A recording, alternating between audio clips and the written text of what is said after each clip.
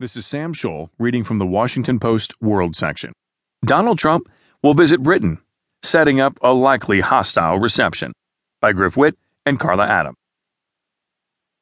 Parliament has debated banning him. The Prime Minister has called his comments stupid and promised that the country would unite against him. Scotland Yard has said he could not be more wrong, but despite the unmitigated hostility toward him in Britain, Donald Trump will visit the country this month in his first trip abroad since becoming the president.